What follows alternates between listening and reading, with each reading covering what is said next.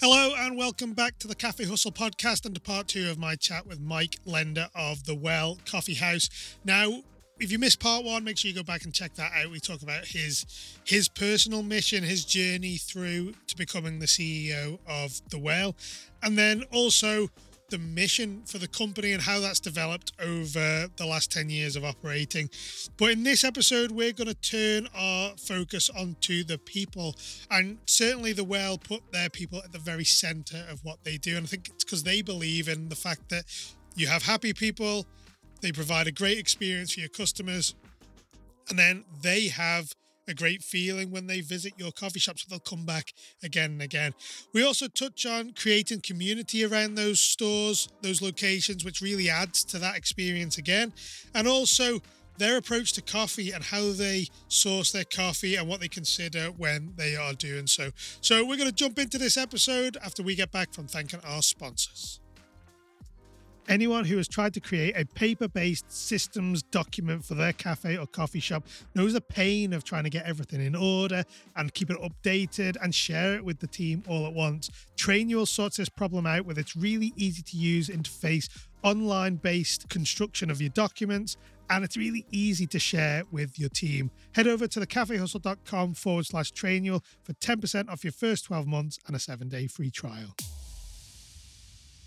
People are very clearly at the center of what you do. That's what I'm sort of getting the vibe of. If it's being still, if you had to really break it down, it's all about the people, whether it's the producer all the way through to your customers and your people that are working in the coffee shop.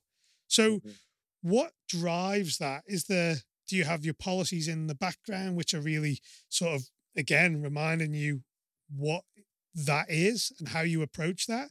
Or is it something that is happening more organically? I think it's both and. I think from a leadership perspective, obviously we as a leadership team, that's why we started what we do. Is as we would say, our purpose. We love coffee, but we love people even more. And so when I look at the way when I talk to our baristas on their first day of training, they spend it hearing from me about our mission, vision, and values. They don't start with a grinder in hand, or they don't start with at the register. They start with a day of understanding purpose, mission, values. And so when we talk about some of our values of excellence, and we talk about what does excellence look like in the way we love coffee, but also what is the excellence in the way we love people, and what does that look like? And so, it is in the framework of the business, and they hear me talking about it from day one. Of some days, we talk about how we do things on purpose. We have a purpose, but we do things on purpose. There's a reasons we weigh the things the way we do, and we grind the things we do, and our recipes for things, and so our customers can have an excellent experience. But there's also a purpose in the way we care for people. And as I tell our baristas, to do great latte art, you have to slow down. You can't do fast latte art because it doesn't look like anything. That also is the way we care for people. You have to slow down. And it seems like a juxtaposition, because you're like, there's 20 million people standing in front of me, and I have to make these drinks because they're all trying to get on their way to something. But also it requires you to just pace yourself so that you can actually have a conversation with the person on the other side of the counter, or as you're taking your coffee out to them, that you're aware that, "Oh, I wonder if this person's having a rough day." And so, but you're not going to catch the care that you have for people fast. I had a customer reach out to me the other day and just sent me a message and said, your barista asked me, like, how are you doing today? And they didn't know that I had a parent that was very sick in the hospital. And he could tell by the way I responded that I was really sad. And he just had an interaction with me in a very kind way, and then said, "Hey, next time tomorrow you come in, your coffee's on me." And so the ability to just, he said, you have a great purpose. The customer said, "You have great purpose for water globally," but I felt like that barista was caring for me at that moment. The only reason he was able to do that is because he slowed down enough to recognize that that customer was not themselves. And so, so when I think about how do we do this, it is in the framework. They hear it from me, but ultimately, I tell our managers this all the time. I can hire people to, you know, I can teach people to make great coffee. Sure, it's great to if they come in with coffee experience. It's really hard to hire people who don't have great people skills. If you can't, I can't like embed a ability to love people um, chip in them. There has to be the desire to see the world around them. And so, Absolutely, yeah. in order to be purposeful, it starts with the hiring process of hiring people who can see people and care for people. We can teach them about coffee. Can they care for people? But then on top of that, how do we weave that in to allow them to know that it's okay to slow down to meet the needs of the customers around them? I know I did an episode just last week, which I can link to in this one, about hiring based on values and basing it Right. on getting the people that will align with your business and your purpose and your business values, because it Hmm. makes producing a great team culture much easier. But again, we can teach people the skills. No one was born an amazing barista. Someone has developed it over time, Right. and we now teach people to create this great product. But the other side of the coin, and it comes really a lot into connecting with our community, is that connection over that coffee bar between the barista and the customer, and that Hmm. empathy that they showed in terms of identifying, this customer isn't quite in, the same, he's not as happy or as chatty as normal. Hmm. And that, like you say, those qualities where people can identify and adapt, and that's the really important bit, is people that can adapt to those situations. That's where you really get these strong foundational connections with our community. But it's the same in any relationship, whether it's with a partner or, a business partnership. That middle ground and being able to adapt and be flexible is what really fosters that really strong connection between two people. Right. And when there's a department store here in the U.S. called Nordstrom. I don't know if they're global or if they're just in the U.S. But years ago, they used to give their employees one rule of engagement for their employees. They used to just say, in all cases, use your best judgment. And that was their rule for their customers or for their employees to handle their customers. And they have been known for their customer service. And I tell my baristas the same thing: use your best judgment. If and like I said, during the pandemic, there were people that would come in and they would just say, "I just lost my job," but they were just hungry for community and to be able to tell somebody. There were many times I was like, "Your coffee's on me today," and to be able to just say, if the business is going to sink over a cup of coffee, I have other problems that I'm worried about. I need to be focused on other things. It's okay to say, coffee's on me today, and they're going to come back. They're going to remember that small kindness of gesture that you passed on to them. And you are really inviting them into a family. Like you said, when you're hiring from your values, back in my Starbucks days, I remember being a manager of a store and hiring somebody, and my barista saying, "Mike, I don't know if this person's going to work out." And eventually, I had to let that person go because my baristas knew it before I even hired this person. But I wanted it worse for them than they wanted it for themselves, to be a part of the team and to be part of the culture and part of the values. And so to be able to hire with the realization that you're inviting somebody into the family, and that they are going to either influence health and those values and have them flourish, or they're going to detract from them. And to be able to say, I'm going to wait a little bit longer to find the right person than hiring a warm body today. And I know everybody's struggling with staffing right now. um, in most cases, customers are understanding. And again, if you're providing great service and you're saying, "Hey, I'm sorry, it's taking a little bit longer today. We're a little short-staffed," they understand. If you're communicating with them, it helps. Just communicate. Just say, "Hey, it's going to take a little longer," or "Your drink's coming up," or "Your breakfast sandwich is on its," whatever it is. Um, they just want to hear that. But ultimately, I'd rather wait a little longer and find the right person that fits our values, that fits our culture, than hire fast because it only hurts us in the end. And again, I'm not going to labor on the point, but it's again in that episode, that was the one big thing that you recommend you just do not do. It's not worth it just hiring someone out of desperation. You'll know yourself, developing that team culture takes so Hmm. long, and it is Right. so hard to get it right, get the right Hmm. people in there. And it just takes that one person who isn't quite aligned, doesn't belong in that team culture, and it can destroy it overnight. And Right. we certainly in our industry, we rely on these people to show up and do their jobs, obviously. And yes, we look after them as best we can, but if we start losing that cohesiveness of the team, it becomes very tricky to run a coffee shop in the way that we need to. So Right. switching now to coffee itself, and I know we've touched on Sure. your relationships with the farmers and the producers, Hmm. but what goes into your selection process? Say when you wanting to try and maybe work with particular farms, maybe how do you, as an organization, choose where you source your coffee from?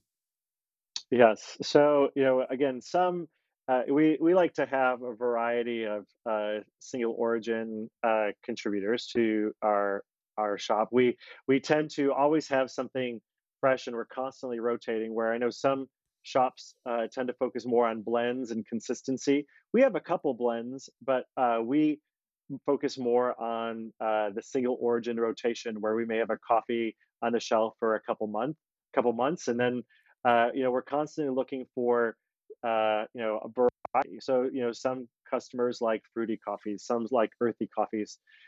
So we like to have something for everybody throughout that process. And so we um, the direct partners that we have all come through relationship. They've come through somebody who has said, "I'd like you to meet this farmer, or I'd like you to meet this producer, I'd like you to meet this co-op, whatever it might be."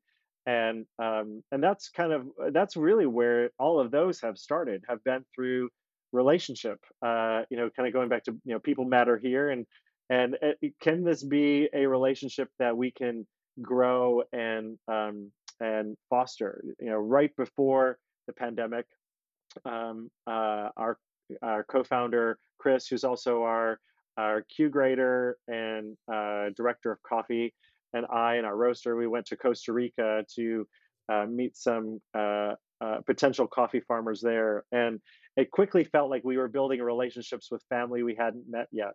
And it's hard to really articulate what makes somebody the perfect coffee farmer partner, but I think it comes with a mutual.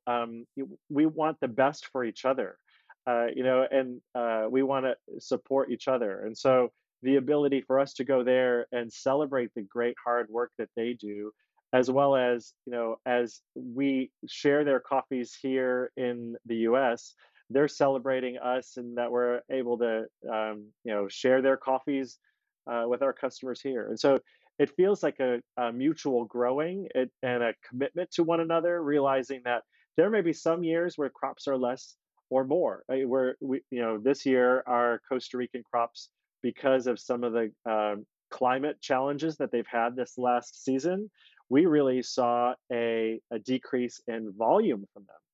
Doesn't mean we're not going to stay committed to them. It just means that we have less of their great coffee to enjoy, but that also enabled us to, with some of our relationships there, for them to introduce us to other partners in Costa Rica as Yeah. well. So relationship breeds relationship and community, and so that's really a lot how those have fostered. Some of our other importer relationships that we work with a couple different organizations. Again, a couple different companies. It has started also based on relationship. We have a great relationship with our importer broker, and he has always communicated to us not only about great coffee that he has found, but also what's going on in that community and how they are already impacting the ability for farmers to have a greater yield, or improving their livelihoods by making sure that they have access to food resources or health or education. Because, like I said earlier, they have the same values of wanting to make a long-term difference in the lives of those farmers. It makes us easier to say. It makes it easier for us to say yes, because we know that they care for them, as they again feel like an extension of us. As we all know, the transparency in the industry is tricky, and I'm even doing some research around that for the Specialty Coffee Association, as I'm a part of this sustainability cohort, and really trying to find out what does it really mean if we're trying to really be a part of providing a living wage for our farmers. Can we truly say that that we're doing that? And ultimately, is living wage what we need to be fighting for? Or is there a level of happiness and contentment that we need to be going after? So often we look at it from our Western lens of income and savings and size of homes or access to whatever. Or is there a level of contentment that our farmers have that we can contribute toward? So that's something that there's no formula or matrix for that. It's really about relationship and storytelling and getting to know these individuals and getting WhatsApp messages from them and pictures of their family and whatever it is, where it feels like these aren't just producers that are far away. When their bags arrive here at our roastery and I say, I know that name, it's Emmanuel's coffee. And to be able to really connect with those farmers, it feels so much different when than it just being some obscure name. We always like to say coffee is from someone. The waves of coffee were that it was from somewhere, and now we're able to talk about it's from someone, and how do we tell that story as best as we can. Yeah, and it's really important. Now, in terms of working with these producers, do you look to have a minimum amount of time that you have that relationship? Or, to be honest, it sounds like it's an open ended journey that you go on side by side with these producers if need be, if you don't want to necessarily cut ties where the Right. relationship is really good. That's our hope, is that we can have long-term relationships, and then we can also try next year's coffee or next season's coffee and kind of see how the crop changes and how they grow. And there are even some. We're working with a group that's trying to import coffee from the Congo. Uh, Congolese coffee is really tricky, especially just getting it out of country. And even some of the quality that they're working with may not meet the overall standards that we would love to see it meet. But I've also been trying to find ways, how can I connect them with resources to help grow their expertise in coffee? What can we do even before we import it? Is there something that we can do now to connect them with other organizations that can help improve their quality, improve their growing methods? What can we do as a roaster now? I'd love to go to the Congo. I don't necessarily have the expertise to help them with their agronomy, but I know people who can. So how can I be that bridge for them so that when their quality is at a level or their ability is to export and get it out of country is at a little bit greater ease, that we can say that we've been a part of the story, not just from the buying, but what can we do just from the empowering and just celebrating that it takes a lot of work to get a coffee plant grown and picked and harvested and all the process that it takes, a lot of labor of love for multiple years. How can we just be celebrating the efforts that that farmer is making long before we even get it here in our cafes?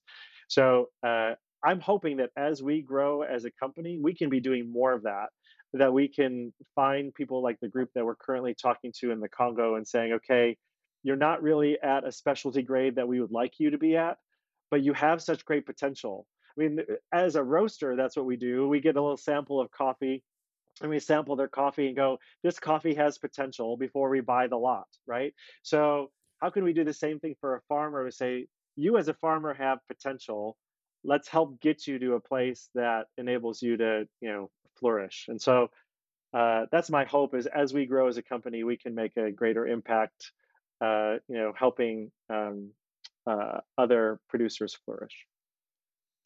And I think the longer term that you're dealing with a particular farmer or a region, the more impact you can have with them rather than, going from one to another. If that was the situation, you can only really touch them in very superficial ways, those communities. Whereas when you Mhm. get involved and you have, like you say, that relationship you have with that particular roaster, you are able to understand it's a two-way conversation then, isn't it?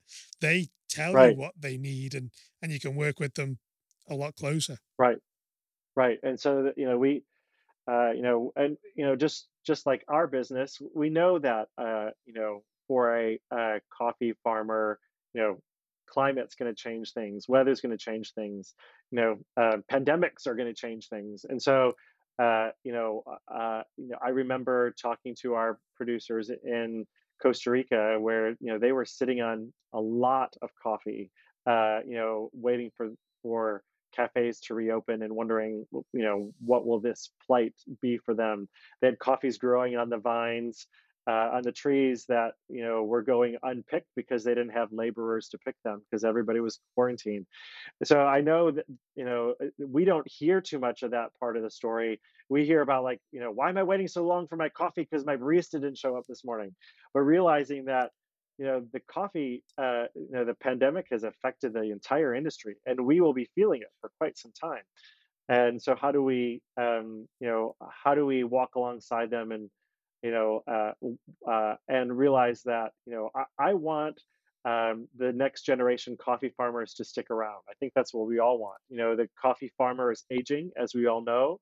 And I've heard stories that the average coffee farmer in Kenya is 65 years old. Wow. And you know that's troubling because their younger generation children are saying, I'm going to go get a tech job. This is Yeah. not paying our family. Why would I do this? Realizing, but then I've gone to Costa Rica and I met a coffee farmer that said, I've been in the coffee industry for, you know, 40 years and I've enjoyed it the last six. And, what made him enjoy it was realizing I don't have to just sell it to the mill and just be this like production process. I Yeah. I can be creative. My kids are inspired to do creative processes and sell direct to consumers globally. And I didn't know this was possible. And so my hope is that we can fuel the creativity of the next generation. That they see that this is just not a commodity to be grown, but it could be a product that could be enjoyed and celebrated. That we can say, hey, this is from this farm, and they can feel a connection to the people who are drinking it. And so that's our hope. Yeah. Lots of challenges for the industry, isn't there? Across the spectrum, not just like Oh say yeah, producers aging and people not coming in behind to fill those that are leaving or moving on to retiring or whatever they right. do. But yeah, it's not just in that area. So listen, thank you so much, Mike, for coming on the Cafe Hustle. How can people find out more about what you as an organization are doing and see the work that you're doing and the good you're offering to the communities all over the world? Well, you could obviously, catch us on Instagram at Well Coffeehouse. You could go to wellcoffeehouse.com. If you happen to be traveling through Nashville, as we've lately become a growing tourist mecca globally, come by and visit one of our cafes. We would love to host you or have you join us for a cupping of great coffee. But yes, please come visit us. We'd love to share our coffee and share a cup with you. Thank you so much for coming on the Cafe Hustle, Mike. Really enjoyed this. It's been great to hear about the work you've done and the difference that it makes for people and your focus on the people in the process. So listen, thank you so much for your time. So glad to be a part of it. Thank you for inviting me to be part of it. Great to meet you. So I really hope you enjoyed that chat with Mike, and it really gives us that insight again to how important our people are. And I know that I talk about it a lot, and I'm actually not, I'm not going to apologize about going on about it so much because I know the difference it makes and the difference we can make not only to us as business owners and our business, put the lives of our people that we work for us and the people that interact with our business and the people who we are buying off. By putting the people first and being the focus of everything we do, we are in turn given back to them and they will give back to us. Yes, it doesn't always work. We don't always get the best employees. We don't always have people who are the right fit for our culture, and we have to deal with that. But if we are able to treat them right, put them as the focus of the end goal of what we do, it's making people's lives better, then everything else comes along with that. And it's so easy to get taken into our shell when it comes to running our business, and we panic about everything working. And yes, things at the minute are really tough, and they're getting tougher, but we still shouldn't lose sight of what our people can do and the communities around us, and like the wider community that we can impact as a result of operating our coffee shop. So loads of things to think about from that. Any ideas or any things that you have, or if you want to come on the podcast and talk about some of the things and the amazing things that you're doing in your coffee shop, just drop me an email to andy@thecaffeehustle.com. We'll make arrangements and get you on board. So anyway, thanks again for joining me on the Cafe Hustle. I look forward to welcoming you on our next episode.